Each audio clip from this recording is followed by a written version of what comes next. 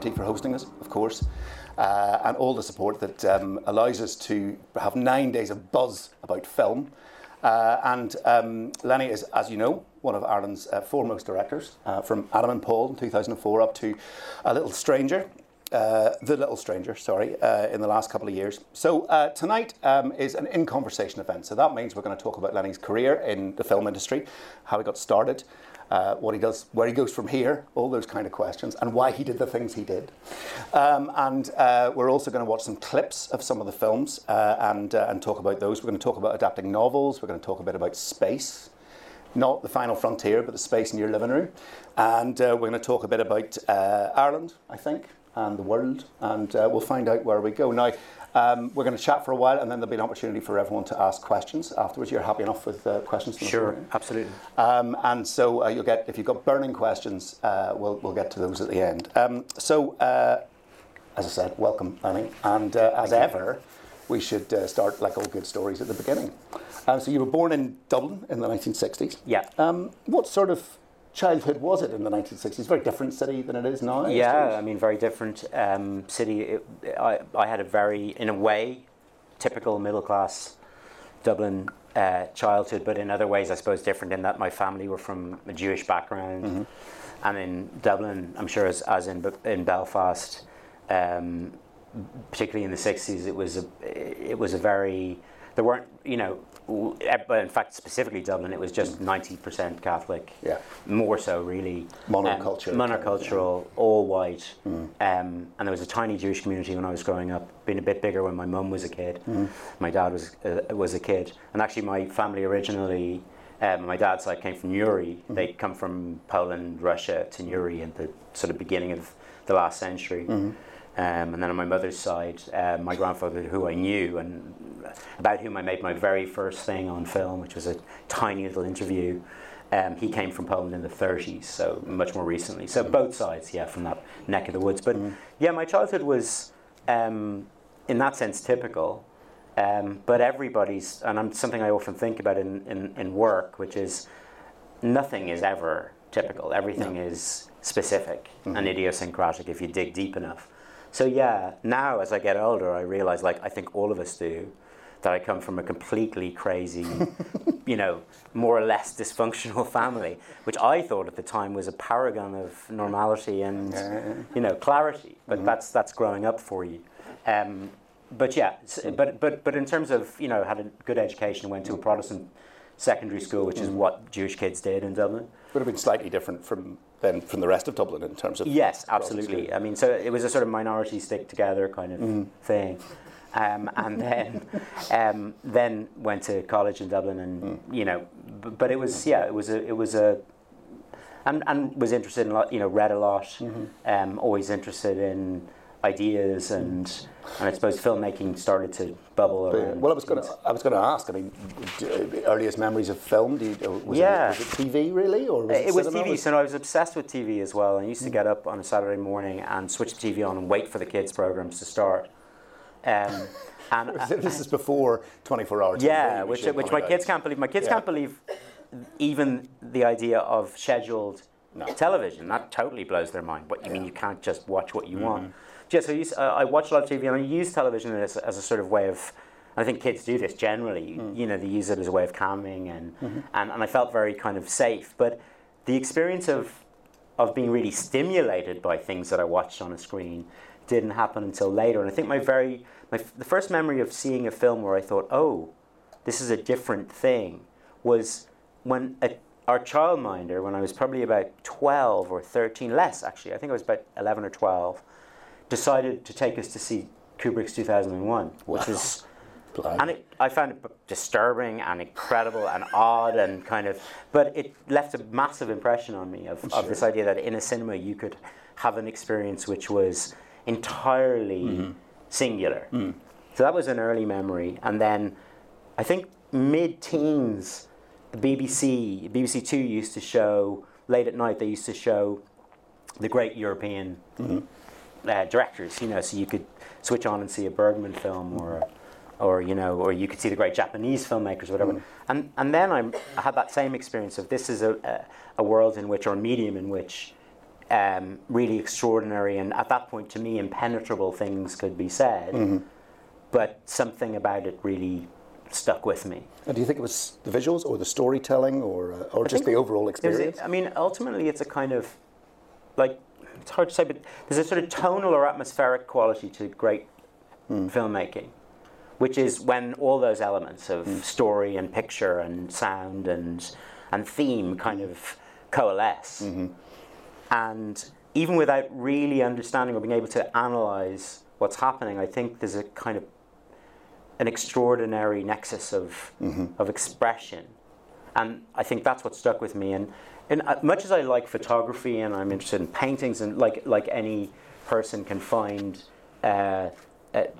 something to think about, I don't think of film in that way. I don't think of so it's not a painterly thing for me, really. It's more about passage of time and flow of the flow of images, and so it's musical in that way for me. And I think when I saw those film directors, just the distinctive flavor of a Bergman film, and absolutely, it's like some kind of spice that's in a particular cuisine. And I think I became very fascinated by what it was that these people were doing that was having this, that could yield something so singular and distinctive. Like nothing you'd ever seen before. Yeah, like nothing I'd seen before. Yeah, you couldn't. This isn't replicated on TV. This is no. In fact, it seemed to have nothing to do with what I would watch on TV. Yeah, it was like chalk and cheese. It was Whereas now TV and screen and things feels much more mixed up. It does feel more mixed up, and lots of filmmakers are working in lots of people who previously would have never thought about working in TV or working in TV. They're still different. There still is this kind of the elongated quality of television. It means that story and plot, no matter how fascinating and brilliantly made, and there is amazing and fascinating and brilliantly made stuff out there, but film can still be the poem. Yeah. In a way that television can't. And it's like, I don't know, I remember somebody who knows about wine saying to me, oh yeah, well, like, if you want to order, you're probably better off, if you don't know much about wine, getting a white wine. But if you do know, and it's rare, or a really good red wine is, I have no idea if that's true, but I do know that probably, it's harder and rarer to find a film that does that extraordinary thing. That's true. And lots of television is better than vast amounts of film. Yeah. But for the really extraordinary experiences, for me, it still remains a filmic thing. Yeah. The shorthand of your career is that you were very clever, and you left school and you went to been talking to my mum. Got the whole crib notes here. That you went to Trinity and you became a scholar at Trinity, which is a sort of special kind of strata of Trinity academics, studying theoretical physics and mental and moral science. And then you were offered a PhD at Stanford University in California. Yeah. But then in some of the profiles that I've read, that you turned all this down and you went back. But what actually seems to be more the truth is that while you were at Trinity, you became very involved in filmmaking. Yeah. So I was very lucky. I also met people. In fact, some people who I knew even before Trinity. Yeah. We all ended up together at college, and we'd always been interested in films. Particularly Ed Guiney, who's a producer that I still work with. And Ed is, an amazing producer. He produced The Favourite last year, and he produces all over the world. But we started together as teenagers, even before college. We used to rattle on in the way that only self-absorbed teenagers can do about film. And then we found ourselves in college, and Ed had this idea of setting up a filmmaking group. And it was when video became just about democratized to the extent that you could, if you could save up money, you could buy a reel-to-reel video recorder and a camera, and you could make stuff yourself, which was a radical idea. And so we did this. We raised money and we started making things. And while I was studying first physics and then I changed to philosophy, I was having this parallel, and it was, I was, for some reason, that period was one where I was and it was a different time, when very little was happening in the film community in Ireland. Yeah, it was between the two iterations of the film board, nothing was being made, and it seemed to think that you might maybe make a life in, making film seemed highly kind of like saying you wanted to be an astronaut or something seemed like a bit of a fantasy idea. Not and people had done it. So Jim and Neil made stuff, and so it wasn't impossible. But I was always torn between these two lives. You know, one which was a more kind of ascetic, kind of just thinking and writing kind of life, which has a lot to, recommend it. And the other was just this draw towards film and towards, just that kind of expressive, more outward-facing. And in the end, I just couldn't let the film thing go, even though I had an opportunity. I did go to Stanford for a while. Yeah. And I always joked that I'd made this short called Three Joes after I left college, and before I went to do postgrad. And while I was at Stanford, it started to win prizes around the place. And my friends were phoning me drunk from film festivals, and I was writing essays on Kant, and in it, thinking this. But so what seemed to make sense to me at the time was that I would just leave California and go back to Ireland and just, in search of a filmmaking career, which afterwards I realized was kind of the wrong way around. Most people are trying to get to California, and I was kind of saying, right, moving away from it. Yeah. I mean, one of the things I would ask about that is that, you've often talked about trying to make the things you love and trying to engage with the things that you love and the stories that you love. That period where you're kind of doing DIY filmmaking and you're running around with a cheap video and all that sort of stuff. Is that where that's born? That sort of pleasure? Yeah, I mean, in fact, the early phase, and you don't know it at the time, but all of the stuff that I did then and leading up to, say, Adam and Paul, the first film, and shooting Adam and Paul, which to us was just an extension of that kind of gang mentality of, these are good ideas, it's exciting to do it, we have an opportunity, how bizarre is it that we're here on the street with a crew, and everything is new. You can never have that again. I mean, and that sense of exhilaration, I don't know, it's just a very special phase. And I think people have such an opportunity to experience that because the technology is so available and prevalent and prevalent. So you can. I mean, I think what's different is that the volume of material that's made, and like the saturation of images and of content, that awful word, is so great that in a way the freedom to make can become a freedom to be ignored or be invisible. Yeah. At least then, when you did manage to make something, you knew that just in virtue of the fact that it was probably one of 2 or 3 things that had been made that year. Everybody's going to look at it at least. And it had an intrinsic worth because you'd achieved it. Yeah, exactly. Yeah. No, it's interesting. So you come back from America with a suntan, presumably. I was, a little, farmer's town. And you really begin as a director, and you start making adverts? Yeah, so there were a couple of years where I sat around thinking I'd made the most terrible mistake trying to write, feeling sort of like I was never going to achieve it, and I'd made and the guilt and being broke, and then I thought, out of desperation, which is where many good things come from, I thought I have to make things. I have to, if you're a writer and if you're a novelist or that's what you want to do, you can sit down and you can do your thing, whether anybody pays attention to it or not. As a director, it's very hard to to work. And I felt like I would, if I didn't start making something soon, those muscles would atrophy. And, so I thought, right, what could I do? And I also need to make money. Yeah. So it was a time in Dublin when they were looking for new talent making commercials. And this is this was a person who was, I think if you'd met me at that point, I was very intense. I was incredibly kind of purist about what good cinema was and what awful, terrible commercial cinema was, and how dreadfully sort of empty that was. Yeah. And of course there's a grain of truth in that, right? Of course. But there's also a tremendous amount of hubris and actually a tremendous amount of insecurity. So there I was, wanting to be Tarkovsky and realizing that if I froze in that moment, nothing would happen, and I would be one of those people who talked about making films and never did it. So I thought I have to move, something has to move. So I went around hawking myself with a few little bits that I'd done, shorts and stuff, and eventually got representation and did actually become quite successive as a commercials director. Yeah, and some of the ones you've made would still be quite memorable. Yeah. There's the famous Carlsberg advert where the Republic win the World Cup as a dream of Jason McAteer. So, Carlsberg don't do dreams, but if they did, Jason McAteer scored the winning goal against Brazil in the World Cup final, which is maybe a little far. It's a little far, yeah.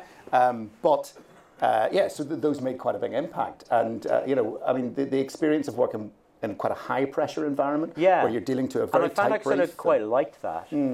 I mean, I can say loads of different things about commercials. Basically, mostly it's positive in that I learned how to work with a proper crew. I learned how to deal with people who had a desire to impose their ideas on you and maybe you didn't think they were the best, and how to handle that kind of stuff, how to hit a deadline, money and all that, right? But I also, at a deeper level, had to kind of confront the fact that this is who I am. I'm doing this thing. If I really do want to make stuff that's meaningful to me, and potentially one hopes meaningful to an audience, then this is where I'm starting. The rest was fantasy. The sitting in my apartment, dreaming of being a great European filmmaker, was a kind of really a kind of an equation or a kind of a formula to do nothing. Which is often the case, and it's a young person's pitfall where you can, you sort of, in a way, you set the bar so high that you never have to attempt it. So you don't have to confront failure. You don't have to confront failure. So I was making. I remember once with a friend of mine, James Mather, who's a very very fine DOP, making a commercial for like Donegal Catch fish pie or something, and James just pointed at the clapperboard which had Donegal Catch fish pie commercial. Director Lenny Abrahamson, DOP James Mather, and just said, remember how we used to talk about what we were going to do in the film world. And but so there's that, on the other side, commercials are very, I don't know. It's not a, I'm still officially represented in the States for commercials, for example. Right. Yeah. And occasionally I'll get an email saying, "Are you available?" And my first thing is to feel slightly nauseous. And the second thought is, how do I say I'm unavailable? What can I possibly, I can't, there's something in me that having gone through that, having gone through it so many times and the sort of nonsense and the silliness of that world, I think I got out at the right time. It was really good for me to confront actual filmmaking under pressure. But I think there was a time to leave it. It's the sort of thing, if you stay too long, you're in. It's another way of ending up. I think of myself that if I've got any particular, if I'm well adjusted for this work in various ways, one of the ways I'm well adjusted is just a nose for when you're sort of in danger of becoming stuck. Yeah, that makes sense. Yeah. And that's a useful instinct. I'd really like to see Tarkovsky's Master fish pie commercial. Catch. It would have been longer than mine. Yeah. Very silent. Just a man staring at the sea. One of the things, the adverts are all up online, and they are really good. I mean, they're really sort of excellent kind of examples of the genre, and the MasterCard thing and the Carlsberg and things. But one of the things about it is that people pop up who then you worked with later on. So Mark O'Halloran is in the Jason McAteer advert, and Michael Fassbender is in the MasterCard advert. So was this the beginning of relationships? Well, it was in a way, in that I discovered, because all of us were trying to survive, and so you meet all these other people, and you occasionally find a kindred spirit, somebody who's passing through advertising with other things in their mind. And I think I've been speaking. The reason why Mark and Tom, Tom Murphy, both the leads in Adam and Paul, are together in that. They're sitting in the bar together. So Tom Murphy's the one whose face wobbles and he stands up on the goal being scored. We had been talking, myself and Mark had been talking about Adam and Paul, and we've been talking to Tom. And so when that ad came up, I said, "Guys, will you come in and do this?" And it was and I met, and Michael, actually, funny enough, when then years later met again. On Frank. Right. And Johnny Spears, who produced the ads that I made, was a producer along with Ed of Adam and Paul. So you can always, and one thing that has been true of my career is that I've worked with the set, there's a core of people like Stephen Rennicks, who composed the music on every film that I've made, including the songs in Frank and all of this strange and pretty amazing body of eclectic music. Donald Gleason. And Stephen I've been friends with since we were in primary school. That's maybe a testament to good relationships. I've rarely fallen out with anybody. I've fallen out maybe one or two people, and it was obviously entirely their fault. But, of course. And we wouldn't disagree. So our first clip is Adam and Paul, which is your first film, that was scripted by Mark O'Halloran and starred him and the late great Tom Murphy. And the clip we're going to watch is this is where Adam and Paul, who are sort of wandering heroin addicts, I think, is that a fair Yeah. thing to say, who are wandering across Dublin in a day's time. And this is where they have finally got something that they can actually sell for drugs, and it doesn't go so well. So let's roll the first clip. I mean, I've made a couple of films where there's a big tonal shift. You know, where you think you know what you're watching, Yeah.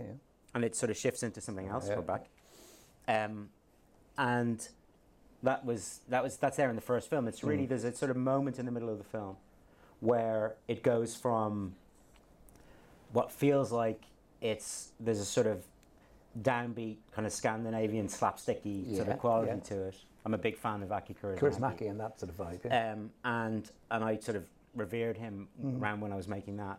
And there is this strange sort of slowed down Laurel and Hardy quality to them. Films like Leningrad Cowboys Go America, Exactly. that sort of thing. And so you think, and I'm always interested in that. What's it like if you allow an audience to get comfortable with a certain way of seeing a character or a film, and then you gradually make that hard to sustain, and that happens in Garage. Very much so. Yeah. You know, and it happens in other films as well. So yes, it ends up being it's a very sad film, but it's also, I suppose, I mean, there is a sort of sweetness to it even in that. There's a kind of love. Yeah. Between the two characters Yes. and other characters and things, and there's a sympathy for their life. Yes. I think more than anything as well. For those of you who haven't seen it, the end is extremely tragic, but also correct and right and works for the story. I mean, Mark wrote it. Yeah. And then went on. You worked together later on. But I mean, there's a sense these are two people wandering around Dublin. Now, there's another very famous story about a man wandering across Dublin. Yeah. Was that the kind of confidence of youth? Yes. To kind of ape that. The joke we used to have is that we're sort of, why not? If you're going to make a Dublin story, let's just make it. You know, why not just quote Ulysses? You know, the 24-hour wander around Dublin, and a bit of Beckett as well. Why not just have a little bit of Waiting for Godot? And we thought that was great. And I think it was only when we started filming, and there's a scene in the middle of the film. And it's really where the tone changes, where they mug a kid with Down syndrome. Yeah. And that was the first morning of the first day of the shoot. And I remember Mark and I standing there thinking we may have made a terrible, terrible mistake. But yeah, it was that. But it's a sort of, I mean, it's a kind of silly, you know, sort of head scratchy, shambling kind of film. It's not like anything you'd see before. I mean, it's not Train Spotting. It's not. No. There's no kind of. I mean, obviously, budget was one thing, but there's no showiness. There's a kind of honesty. I think two things. First of all, because I'd made a load of commercials, I think I got out of my system that thing that sometimes young directors have, which is that they've got to be super muscular in their first film. Yeah. They've got to show all the things they can do with the camera. They've got to do like massive one-shot scenes, and because that's what directing is. But I made lots of commercials, lots of them very glossy. The commercial I made before Adam and Paul, the commercial for 60 seconds had twice the budget of the whole of Adam and Paul. Yeah. So I'd sort of had the fun of playing with that stuff, and now I just wanted to do this in a way which I thought was right. And I think the other thing is, I'm not a great fan of people sometimes call it a black comedy. I don't think it is, because black comedy suggests a kind of contract with the audience where you go, we're all really clever, and we can play with the fates of these characters, and we kind of are all in on the joke. Whereas I think this is a more tender kind of, in a way, vaudevillian approach, which is it's comedy as empathy. But also you had two actors who were able to give depth to what could be quite superficial on the page. Absolutely. I mean, Tom Murphy, the late Tom Murphy, is one of the greatest losses to this island, in the sense that he was, a magnificent actor, and died very shortly after this film of cancer. 39? Yeah, he's 39. Mark O'Halloran always used to say he just couldn't face the idea of being 40. And he died, it was a terrible tragedy to everybody. But an excellent testament on screen. So Adam Paul breaks through, people in Belfast are lending DVD copies to each other and saying, you must watch this. And so there's a kind of word of mouth thing. And I think some of the festivals take notice of it as well. Yeah, it went to, I didn't realize at the time that it was a big deal, but it went to this festival called Telluride in America, in the mountains, which was a big festival. And they picked 20 films a year. And Room ended up going there. And it's the festival, pretty much like lots of the films that end up in the Oscars starred in Telluride. We didn't realize that. We were this... So there were lots of stars around the place, and then this odd, low-budget film about two heroin addicts. But you know, so that was, and then it did other festivals and it travelled a bit, and then it became a sort of cult thing. And I always meet particularly comedians in the UK and people who became champions of the film. And oddly, it's how I ended up meeting John Ronson and Peter Strawn years later and making Frank, because they were Adam and Paul fans. Yeah. So Adam Paul breaks through, and then you and Mark again collaborate on Garage. Yes. Which is a landmark film in terms of Irish film, in terms of what it achieved, but also the kind of film that it is. The film features Pat Short as Josie, and it's the story of a man stuck in the middle of Ireland, I think I can say that, who badly misjudges a friendship with a younger fella, which leads then to tragedy. So can we play the clip for that? So that's Pat Short. We'll just wait for the mics to come back in here. There we are. Hello. Got it. Nice one. So that's 2007. And Pat Short, I have to ask you this question, because whenever I hadn't seen Garage when it came out, and I watched it recently. Why is Pat Short not crowned the greatest actor that Ireland ever produced? Because he is phenomenal in this film. I mean, because people underestimate... He's a comedian. Yeah, I suppose. You know, that's what he's known as. And I don't know if people knew, anybody here would have seen Pat's stuff, like when he was part of Dunbelievables. It was a really broad comedy, wonderful stuff. Used to play at the Arts Theatre just in the Botanic. So he's a kind of clown, really. But he's also, and in fact there's no but, I mean, because clowns quite often, in that Michel Simon tradition of French buffoons actors. And I think because Pat doesn't project that serious self kind of... He doesn't project himself as a serious actor. I mean, I was joking earlier on that when we went to Cannes with Garage, all these very, you know, cahiers de cinema, kind of film journalists were interviewing Pat, you know, on the terrace of this beautiful building in Cannes, and they were asking him, you know, they were treating him like he was a sort of, you know, came from, you know, from Grotowski's theatre in Warsaw or something. Not Limerick, no. Not Limerick. And Pat he just enjoys playing against that. Yeah. I mean, he has done, you know, he's done Martin McDonagh plays, he's done lots of other stuff, but I do think his performance in this is just spectacular. It's the timing, the way he says David as he walks away. And I mean, everything. If you watch the film and you learn of the relationship between that young man and Josie, which turns out very badly, but there's a kind of, just a yearning, a kind of realization. And actually a yearning for, you know, just in case, if people don't know the story, it's Pat's character becomes... Pat's character has grown up has had a life in which he never had a kind of teenage friendship. He was never properly integrated socially, and he became this kind of oddity in the town. And he gets friendly with David, and they genuinely do become kind of close in a way. And he does something really silly. He shows this kid a porn tape that a lorry driver friend of his gives him. And in a way, he wants to share that teenage space. And he also wants to be sexual in a context where it's not shameful. Or so he thinks. And of course, he's neglecting the fact that he's a 40-something-year-old man and this guy's a 16-year-old or 15-year-old boy. But Pat's kind of capacity to play this delicate, vulnerable... I mean, you know, I could go on and on about it.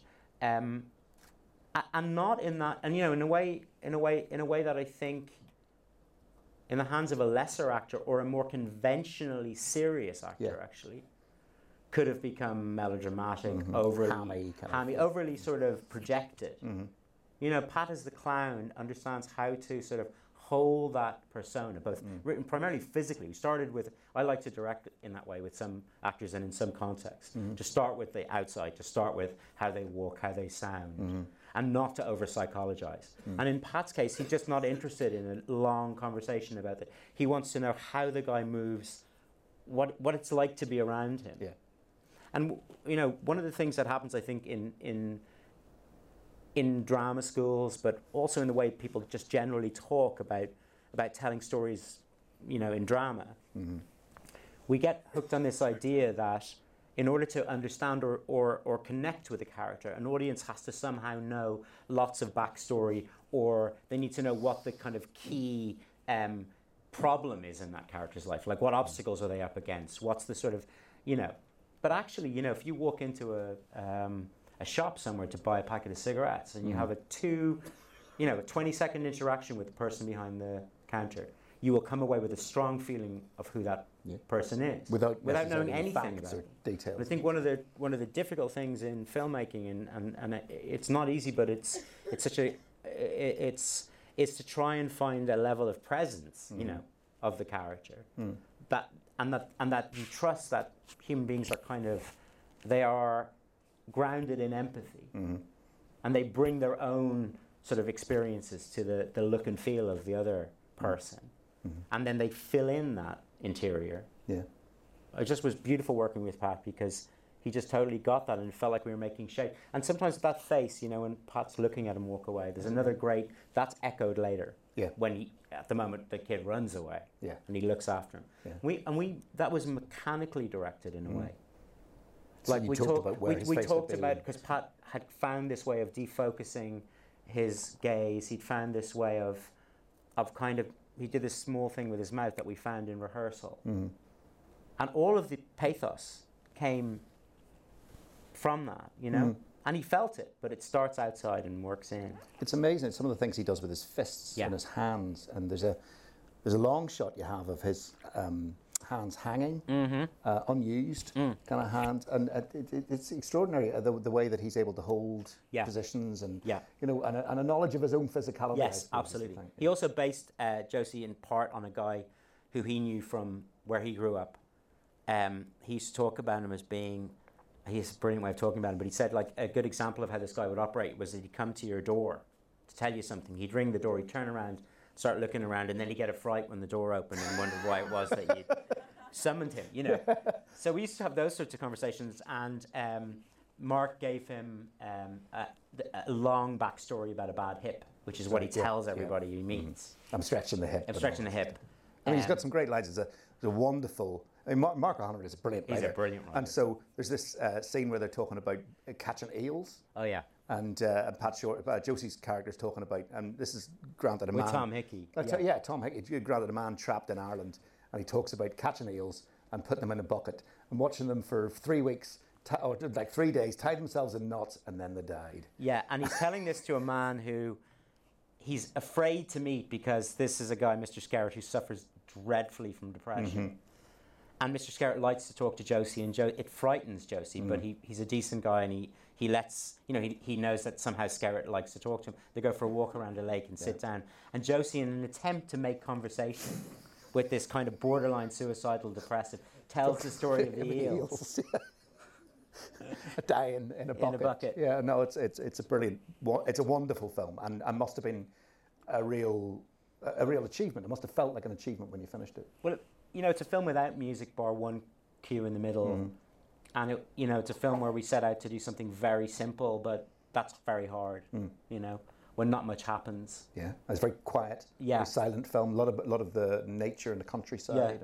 No, it's a film I feel very positive about. Although I find it hard to watch clips of my own films. I don't enjoy it. I just this will be fun tonight. Then. Yes, I'm 2 down, 4 to go. Well, look, moving on to the next major piece of work that you did, which was again collaborating with Mark on Prosperity. Yes. Which was a 4-part TV drama that you delivered for RTE, and it was a sort of a portmanteau sort of exercise where there was 4 main characters who lived in one particular area of Dublin. They live in the more or less in the inner city. Yeah. Okay. And so the clip we're going to see is Stacey, who's a 17-year-old single mother. and she's trying to find something to do with her child, and which is, as we all know, walk in a pram, which is what you do when you have kids. And she starts to get hassled by a guy from the street, and so this gives a flavour of Prosperity. So that's Prosperity. Yeah, it's another cheery. Yeah. But actually, interesting enough, there are some characters in Prosperity that are in Adam and Paul. Right. Like, for example, there's a dad character who we meet in Adam and Paul playing football with a little kid. Yeah. And then we pick him up again in Prosperity a few years later when he split up from his partner, and the kid comes to visit him. He's back living with his mother. So yeah, there's little themes and connections. How did it come back? Was it something that RTE approached you, or was it something? No, I mean, we always thought RTE sort of commissioned it by mistake, in that it was not the sort of thing they were making. Like all the best things. Like all the best stuff. Well, oddly enough, we made Adam and Paul during the boom, and so we told a story about people who were not, didn't fit that. Yeah. And then we made, and I remember this, it continued, and Bertie Ahern made this speech where he said, you've never had it so good, basically. Yeah. And that's what made us sort of want to do that. And we approached RTE with this idea of four interconnected, but sort of separate, but with the odd interconnected story. And yeah, it's funny, I haven't watched, that was Andrew Bennett, brilliant actor playing. It's very sinister. I mean, really sort of dark. And actually, she's amazing, because Siobhan she really hardly acted at all. She actually plays now in Date for Mad Mary. She's the friend. Oh yes, she is. But she just has that extraordinary quality of being. She's not capable of being. You just put a camera on her and you absolutely believe her. So yeah, that was my first ever sort of television thing. And it must have been quite exciting in terms of, I mean, 2007 bleeds into 2008, 2009, and it starts to crumble, and it crumbles quickly as well. Yeah. And actually, oddly enough, what we decided to do then was not to do your segues. No, but what Richard did, which is what Richard did was us going, now everything's supposed to be terrible, and the crash has happened. It hasn't affected these people. Yeah, they're all right. They're fine. Yeah. And I mean, that's one of the things about a lot of those early films that you made about winners and losers. I mean, certainly Adam and Paul, but it wasn't the projection of Ireland at the time. It wasn't the kind of Galway races kind of, No. And it was very different. And did you feel that was important to you to I think tell there were those two stories? aspects in which we wanted to be, and I think we talked about this, was something we were conscious of. Two ways in which we wanted to sort of push against what was dominant or current. One was, the pure aesthetics of it, and one was more political. So the more political one was specifically, we've talked about it, what you're trying to say about where the culture is, and what the reality is, behind the narrative that you get, the dominant narrative. But the other, and maybe more, the thing we were most passionate about was trying to work in a way which was a bit different to the way that, for our films, not to feel like other films at that time, not to feel like there was a period of time when when Irish films had a very particular quality, and both Mark and I were like really interested in European cinema, and so Adam and Paul is this kind of confection of, on the one hand there's a sort of social realistic heart to it thematically, but actually aesthetically it's much more of an odd Scandinavian, and how the tone sits, and the tones are different, and so tone has always been something I've been really fascinated with and wanted in all those first films. Like Garage is an attempt to make in Ireland a film about rural Ireland, which is bare, austere. And were you aware of film language in Ireland, or the fact that there maybe was an absence of film language in Ireland? Yeah, I was aware of this obsession with what Irish films should be. Everybody, I think early on in a national cinema, everybody wants to have this conversation about what's the identity of our national cinema. I think I remember being really obnoxious, at various early film-based meetings, where everybody was talking about the kind of inner, what the sort of, unifying feel. And I just remember saying, well, we're not making anything good. I mean, that's the biggest thing that we're not doing. So the language is bad? Yeah, just that it doesn't matter what you think you're... Like, if you don't say it in a way which is kind of immediate or fresh or alive in the medium, You can have any number of earnest urban drug dramas where people are, having arguments in big close-ups and breathing heavily at each other. But that's just soap, ultimately, with higher production values. So I think myself and Mark felt like, let's have a go anyway, whether we succeed or not, in trying to understand this cinema thing and try to bring to it our love of the medium, not just, sort of off-the-shelf tropes. The templates from Hollywood or whatever it is. Well, the next film that you did, What Richard Did, which you mentioned, really did reinvent the way that Ireland is projected, because as we were talking about earlier, the middle classes very rarely get on to it, and if they are, they're there for comic relief. Yes. And so What Richard Did was a very different sort of film. It's based on a real case, which was called the Club Annabelle case, is that right? Where a young student died at the hands of other students from the same school. And so this was turned into a novel by Kevin Parr called Bad Day at Black Rock. And then you took that source material and turned it into What Richard Did. We further fictionalized it. So it's very, very far away from the original story, but there's a everybody, a huge amount of conversation in the lead up to making that film is, should we, I think you have to ask yourself really serious questions if you're going to touch something which is a real case and where there are surviving relatives. But we felt that what we were doing was an honourable thing ultimately, and we did have contact with the family of the victim, and that all, they were very generous about the film in the end, and so we felt that we had done something that we could stand over. But nevertheless, in the mind of the tabloids particularly, and the easy headline stuff, we were making a film about the Annabelle's killing. Yeah. And that brought with it and we were making a film from the point of view of the perpetrator. Yeah. Which again it's potentially... Well, we've seen the Bulger case still rolls on 20, 30 years down the line. So, we'll watch the clip. This is a clip where Richard, just from a dip in the sea... Oh, you're right. Go ahead. Go ahead. Play the clip. So that's What Richard Did. That's a small snippet of What Richard. So that is Richard, the good-looking one, in the middle, and that's his family. Is that his elder brother? I can't remember. Is that his elder brother or his teacher? No, it's his coach. His coach. Yeah. Right. Okay. So these are, a sort of Black Rock school. Yeah. So he's a sort of rugby-playing kid who has been not just the golden boy at school, but also the golden boy at home. People really take various different... We were talking earlier and you were saying how much of a deep dislike you took. Oh, it's appalling shit. Just awful. In that scene particularly, there's a sort of... But actually, by his own lights, he's a person who's trying to do the right thing. So he's the one who doesn't like he doesn't like kids being bullied in the school. He has that kind of head boy idea of himself, which is what I went to a private rugby playing school.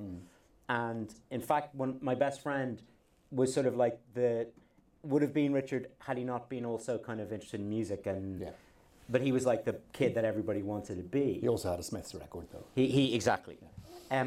So that thing of trying to work out what it is like to not have the experience of failure. That's why the dad says no, failure's not an option; it's a certainty. And that's what we watch over the course of the film. Is you watch that kid have to face a small, slightly humiliating failure, and it ultimately leads to him killing somebody. Yeah, because he can't stand the humiliation. His rage is massive. And it was just, and I wanted to do something. I wanted to do something about the middle class, but not in a way which is trying to generalize. The particular is always stronger than the individual.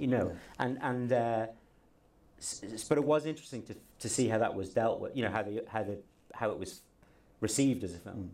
Because there's always a tendency, to gleefully kick the middle classes or the upper classes, especially in Ireland, because there's a kind of sense of a smugness and also post Celtic Tiger, there's a kind of sense that they got away with it, sort of thing. But there's a moral ambivalence that runs through the film that's quite interesting. You don't make a lot of judgment. No, and you try not to. I do feel for him, and I do try, and it sounds ridiculous, but in a funny sort of way, you do have to, I think, love your characters in the way that like an absolutely ideal parent which I am absolutely not as a parent. But the ideal of parenting, or like the sort of the sort of the peak parenting, is to see clearly the child, no matter what they do, to not shy away from that, but at the same time to have a love for what the sort of fundamental humanity that remains. You know, it is that kind of unconditional. And I think you have to feel, for me anyway, I have to feel that about the central character, and then it forces me to try and look at them as closely as I can. And I do feel for him in it. I think one of the things about your characters in all your films really is that they're not ciphers. I mean, even someone as terrifying as Old Nick, you know, I mean, there's a kind of, a kind of three-dimensional element to them. That, you know, and it's also, you know, it's not just that you're trying to warm the characters up for an audience. It actually has a deeper sort of significance. If you're dealing with a character who does something monstrous, it's much more terrifying if you recognize in that character a shared humanity. Like, you know, if I have a project which I've been working on for a long, long time, which is set in the Second World War, and it's about somebody at the awful center of the Holocaust, and he's a perpetrator. And what's terrifying about him is the degree to which you can identify with him. It's easy if somebody's a monster. You don't have to deal with that. It's just they're another type. They're sort of other than you. So if you're showing the worst in people, I think you show it in a more kind of immediately meaningful way, or in a way that might make the audience reflect upon themselves, if you show that in the round and with a certain sort of humanity. It's a very philosophical way of viewing writing and creating of art. I mean, do you still think your studies inform how you regard storytelling, how you regard narrative and the care for the character? I think I've probably truer to say that whatever it was that drew me to being interested in philosophy, it's probably similar to what draws me to film. I don't consciously apply. I mean, the great thing about philosophy is not kind of even like that. It's really a way of thinking. A thread that runs. A thread, but I do think about. I do think there is a sort of shared impulse in both, without me kind of being conscious of it. I think it's fascinating. I think it makes for better characters and for more watchable characters. So 2 years later, you create Frank, which is an extraordinary film. Again, this was one I missed and I've caught up with in the last couple of days, and it's brilliant for so many different reasons. This is a film about art. I think first and foremost it's about art, but it's also about mental illness. But very clearly, and because one of its scriptwriters is Jon Ronson, it's very much about social media and where art sits within social media. So the premise is that it's hard to explain, but imagine trying to pitch it. I don't know how it's a film about a man in a head. Give me £20 million. But so Frank is a musician, a lead singer who always wears a paper mache head, based on a real character called Frank Sidebottom, who some of you may know. There's a new documentary out, the Chris Seavey story. But that's just a jumping off point. So Donald Gleeson is a young songwriter from a seaside town somewhere in England. He ends up with a band, and they end up in this kind of situation trying to record an album. Unfortunately, the manager doesn't pay the rent. So if we play the clip, we'll find out what happens. It really is wonderful. And it's kind of... Just wait for the mics to come on. Okay. It kind of has again, slapstick, but also that tonal shift you talked about. I mean, how, you're sort of watching it, you're kind of thinking this is crazy art house film, and then it morphs into something slightly different. I should ask the question: how did Jon Ronson come to you with the story? He was in Frank Sidebottom's band. He was in Frank Sidebottom's band. Why this film is so hard to describe is that it's a fictional character based actually on a real fictional character. Right. Because Chris Seavey was a person, but he became Frank Sidebottom on stage, and this odd confection of an idea is what would Frank Sidebottom, the odd Mancunian songster, how would he like to imagine himself? And we reimagined him as a sort of quasi Captain Beefheart meets Daniel Johnston guy, right? So it's slightly guru. So exactly. Well, what happened was John and the brilliant screenwriter called Peter Strawn had written a draft. And this is the first ever time that something came to me via my agent and Film 4, who I had a relationship with from earlier films. And I read it, and I said to my agent, I don't think this is makeable. I don't think you could make this film. It was very different at that point. It was set in the 80s. It was a whole different sort of, so there's no social media angle and various different patterns of action.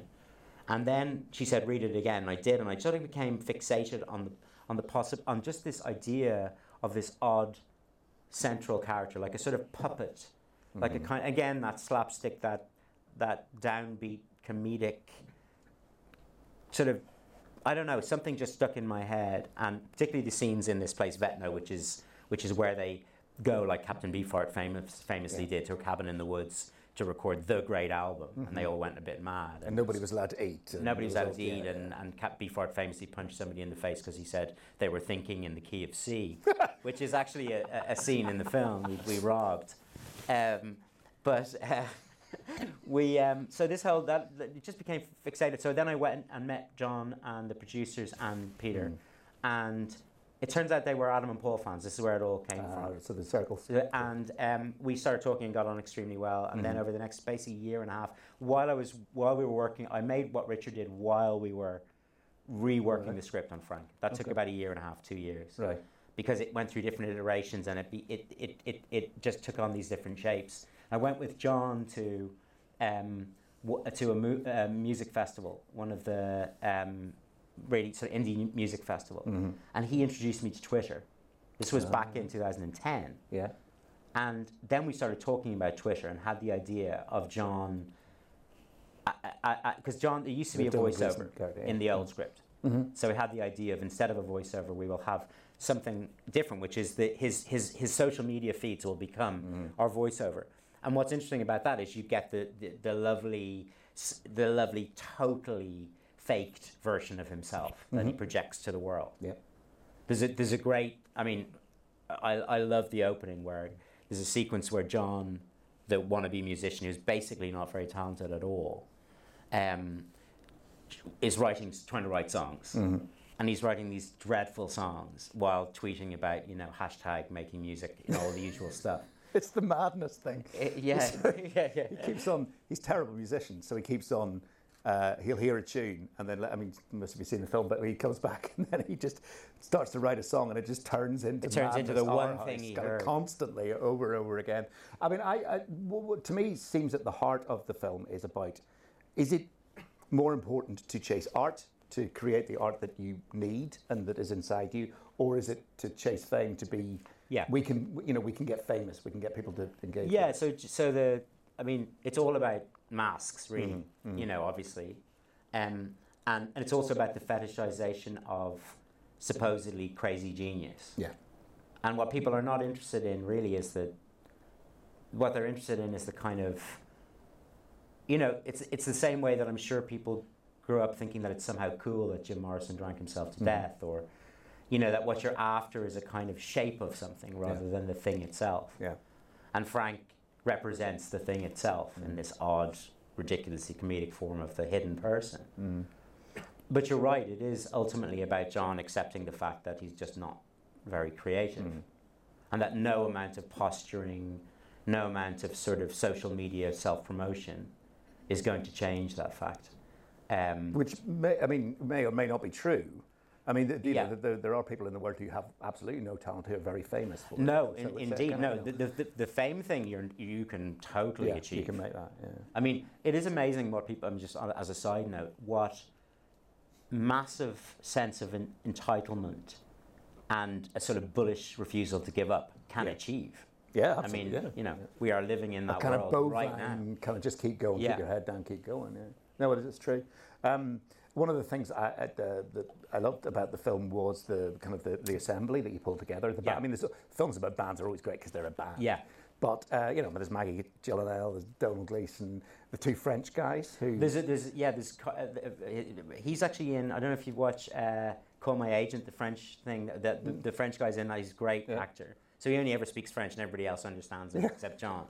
and he mostly says things like he's an idiot, or And then later on he speaks English. Then he speaks perfect English. Yeah. But Carla Azar, who's the drummer, who only speaks once in the film, she's a brilliant drummer. Yeah. One of the things we did with that film, which made it very hard to shoot and very stressful, but was the best decision, was that we would do the music live. Because I think when you see band films, it all falls apart when they play because it's just playback. Yeah, it's like football in films. It's like football in films, exactly. So we had to cast people that had some musical ability. We made a very smart move to cast a very brilliant drummer because that is so hard. Yeah, it's the core. And it's the core. And a very good bass player who happens to be a good actor as well. And then the rest of them could play.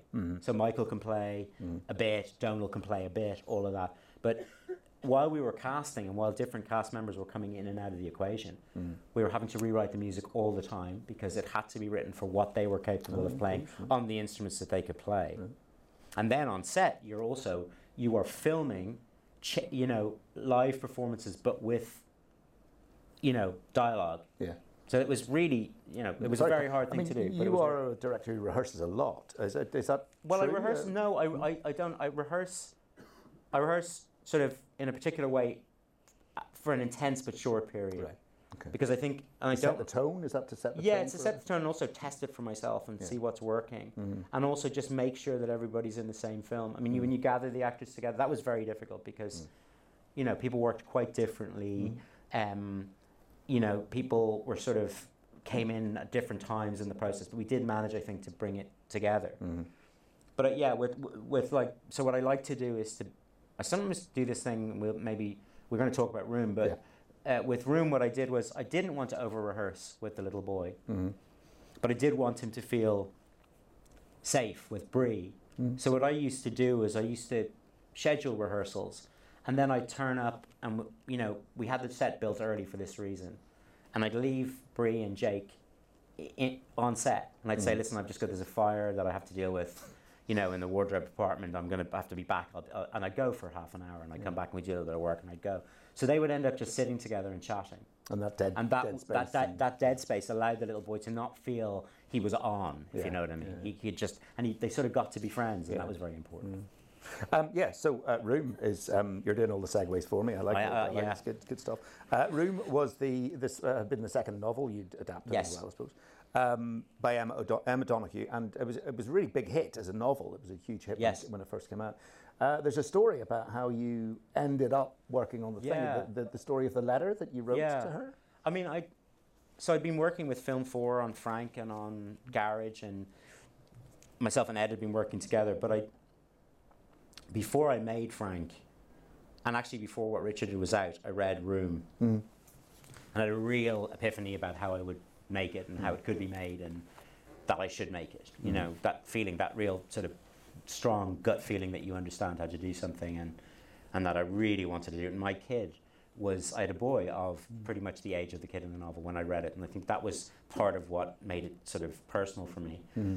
But I had made the only things that were out in the world were Adam and Paul and Garage at that point. Yeah.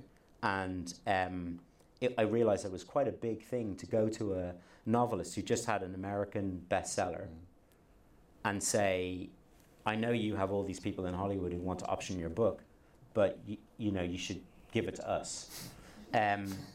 Especially because she'd been born in Dublin. She'd been living in Canada for a long time. But I know myself that I would have probably gone, I have just got out of the small country onto the big continent, and now all sorts of famous producers and directors are after this book. I think I would have gone, Thanks, but no thanks. Thanks, but no thanks. But, so what I did was, in order to try and make the case as strongly as I could, I just wrote a very long letter, a sort of 10-page letter to Emma describing what I wanted to do, what I felt about the novel, how I felt it worked internally, and how that could be transposed. And luckily she responded really well to the letter. It still took us a while because I think a lot of her advisors and agents were saying, can this person get the film made even? Yeah. And then around that time, What Richard Did came out. So it made a bit of a stir at Toronto. And then news came out that I was doing this film called Frank, and that Maggie and Michael Fassbender were in it. So suddenly there was like a few stamps on the passport that were like, And a letter from a bank manager. Exactly. He said that I was a good prospect. and then we met. And once we met, then we knew. It's really interesting with Emma. And did you think you shared a vision? Yeah, we did. We got on like a house on fire. It was a really, really good first meeting. And you know what's really fascinating? Because these things can take time and because contractual stuff is really messy, I don't think I would not advise this of anybody trying to make an adaptation, but I think the option on the book was not finally, like all the things were not finally signed until like a few days before we shot. Really? But myself and Emma just sort of trusted each other and we just got on with it. Right. And that stuff just continued to happen in the background. Yeah. Well, for those of you who've been living under a rock for the last 5 to 10 years, Room is the story of Joy and Jack, who are a mother and a small boy who have been held captive by a man called Old Nick. I can't remember, is he called Old Nick by them? He's called Old Nick by them, okay. Yeah. Not his real name. So held captive in a room which they never leave. And this is the story of, the film is the story of how they escape. And in this clip, you're going to see how Jack and Joy begin to prepare for Jack's escape from the room. Well, it's an extraordinary film and was rightly acclaimed. But it must have been a very difficult thing to shoot, to put together, work with children in that atmosphere and things like that. Was it the most challenging thing you'd done? Yeah, I mean, I think in terms of how stressed I was, Frank still sort of tops everything for some, it was a very short schedule and the music and everything. But like emotionally and intellectually, that was the hardest thing. Trying to tell the story sort of from the boy's point of view, but without going into any kind of magic realism or things, you know. The novel is so definitively in his voice. Yeah. And how do you show the real Room not filtered through the fantasy that he has of where he is, and not make an audience find it so rebarbative, so repulsive, so awful that they can't somehow understand this as a metaphor for something actually quite positive about the capacity of love to kind of survive, and really also about what parenting is and what it is to be parenting. So the fear was always that the reality of what comes through the lens will be overwhelming. Yeah. And I wanted to do the least possible amount of shaping of that. I didn't want to give us an easy time. I wanted to really challenge us to believe that life in a tiny room like that could be functional, that there could be love there, that within that space you could create a world for the boy that was bearable without tarting it up or pretending it was bigger than it was. So we really did shoot in a sort of 11 by 8. Well, it was like... Was that small? It was really small. It was tiny. And we didn't cheat. The lens is never outside that. The camera body was sometimes, so we built this set with removable sections. So crew and back of the camera could be out, but the lens is always within that. Your eye is always inside the box. That was really hard. What was quite interesting about it, for me, was that by the time we shot it more or less in sequence, so we did all the room stuff first, and then we did the stuff outside afterwards. We were dying to get out of that room by the time. You can imagine how hard it was to work. Yeah. It was really... I spent a lot of time in the bath because there was nowhere else to be in the room, because you could see everything all the time. And yet, when we came out of there into the world and started filming, we all had a kind of weird mini version of what happens to the characters, which is they sort of want to go back. Yeah, sure. Yeah. But it was a very exhilarating. I'm working with somebody that young, trying to explain to them what's happening without telling them things that they shouldn't know about. Fighting against the arrival of his adult teeth, which was like a major... What age was he when he did it? Was he 5? No, he was a little bit older, luckily. He was a small... he's extraordinary. And you see child actors like that who can deliver performances, and you think, how do they do it? It must be a lot up to you and the fellow actors as well in terms of how you cast. Yes, but it has to be there. Yeah? I mean, he's proof that it's a sort of innate capacity that actors have, which... And it was amazing to watch him because he was a little actor. He was not... I mean, I've worked with kids who just have a presence and a bearing, which is beautiful and you can film it and watch them. But to have to play scenes where you lose your temper, where you're emotional, where the mood shifts, where there are proper actually things to do, they have to have that in them. But it was still new to him, and it was very, very hard at the beginning. By the end, on the last day of filming, there's a scene where his mum is taken away by paramedics. Yeah. And he cries. He stands at the top of the stairs and he watches her go and he cries. Now, all the crying in Room was me rushing in with glycerin and popping it in, you know. That's how they do it. Uh-huh. Wow. On that day, he cried for real, in that scene. And when we called cut, it wasn't like he was really upset and needed to be comforted. He was like, yes, yes, I worked it out. He worked it out. He said, and I talked to him and he said, I got it. I can find it and then I can kind of switch it off. Right. Extraordinary. That's exciting. It was like over the course of the 10 weeks that we shot, it was like you just watched him get better and better as an actor. Well, I suppose when you're ready, you're ready. Yeah. You know. There's one last question, and then we'll hand over to some questions from the audience. Your last film, The Little Stranger, Room, Emma Donoghue, and there's I believe that you're about to embark with is it BBC? BBC for Sally Rooney's Normal People. Yeah, which I said I wasn't going to do another adaptation after Room, and then I couldn't not do The Little Stranger, and now I couldn't not do Sally Rooney's, But is there something, I mean, those are three women, and they're three very distinctive women's voices in fiction. Is there something that attracts you and interests you about the way a woman tells a story? I think there must be, because there's been a lot. I mean, I've worked really I've worked really closely with women novelists, particularly. I also work with so a lot of the people that I work with in Element Pictures, where I tend to do my films, that I work most closely with are also women on script and on just, you know, across a lot of the work. I'm not sure, it's never been a conscious thing. But people, it's interesting, before I made Room, I did have an interview with somebody who said, all your central characters are men. You know, and I get it, it's true. But that's a function of how you know, it's like the default setting in scripts. If you've got every person in a script, they tend, up until recently, tended to have just been assumed to be man. But I think one of the reasons why Room appealed to me in the first place was just I wanted to deal with a central female character, and then working with Emma, just we hit it off so well, and again, Little Stranger, and something in the writing there's a kind of sensibility which I really respond to. I think you could also say that women are, because a woman's voice is becoming much louder in the world now, and people are taking much more notice for all the right reasons. But there's a sense that these are new stories. Yeah. I don't think a man could have written Room in the same way. And so there is a sense that these are the new stuff. This is and they tend to, you know, like The Little Stranger, which is a film which really addresses a certain kind of masculinity. And it's very subversive as a story. And again, I think that Sarah's position vis-a-vis that character is so particular. And I think I'm a sort of magpie. I just like, I'm drawn to things which resonate with me, but I find them in odd places.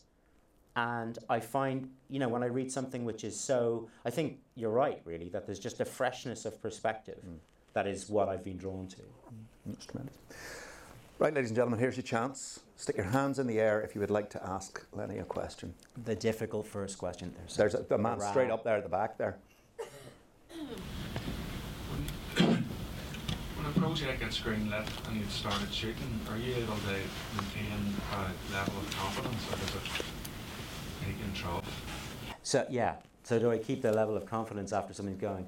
I go up and down like crazy, and there's always a point. There's a point when something is greenlit where I immediately become really. It's like when there's anything you really want, you know, as soon as you get it, you start to wonder if you really wanted it at all, or the reality of the fact that you've really got to do it now. Especially if you've pitched like with Room, where I pitched so hard to get it over such a long period of time. Then the reality of having to try and make something that lives up to that. And there's always a point before everything that I've done, usually quite close to shooting, where I think it's a disaster, it's going to be the last thing I ever make. And that's less freaky now because I recognize the pattern. But yeah, I think, again, I have a sort of bullish quality, which is that I just keep going. But there are definitely peaks and troughs to the level of confidence. And anybody who projects a kind of absolute certainty, I just think, unless, that's Simon Cowell, or you know what I mean? Yeah. It's not a very appealing characteristic, I think. Poor man. Sorry. Much maligned. I could have picked Donald Trump. So. Well, yes, ma'am. Can you see that? We'll come to you next, sir.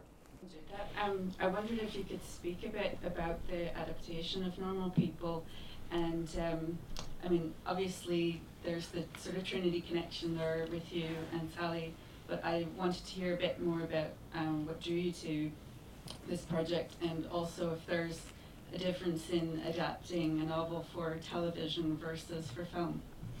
The second part, I think they sort of, novels kind of, they tell you pretty quickly which they suit. And Normal People is such an episodic story. It's this kind of, you obviously know it, so it's this on and off affair between these two characters. Starts when they're about 18 and takes them to about 22, 23 when they leave college. And so it had this kind of, it was like a pulsing experience when you read it. It kind of grows and this relationship ebbs and flows. And so it felt like it was episodic. And then it allows you to really, you can get much more into what we're doing, which is 12 half hours than we could into a feed. And it's a short book, so we're really able to go into detail.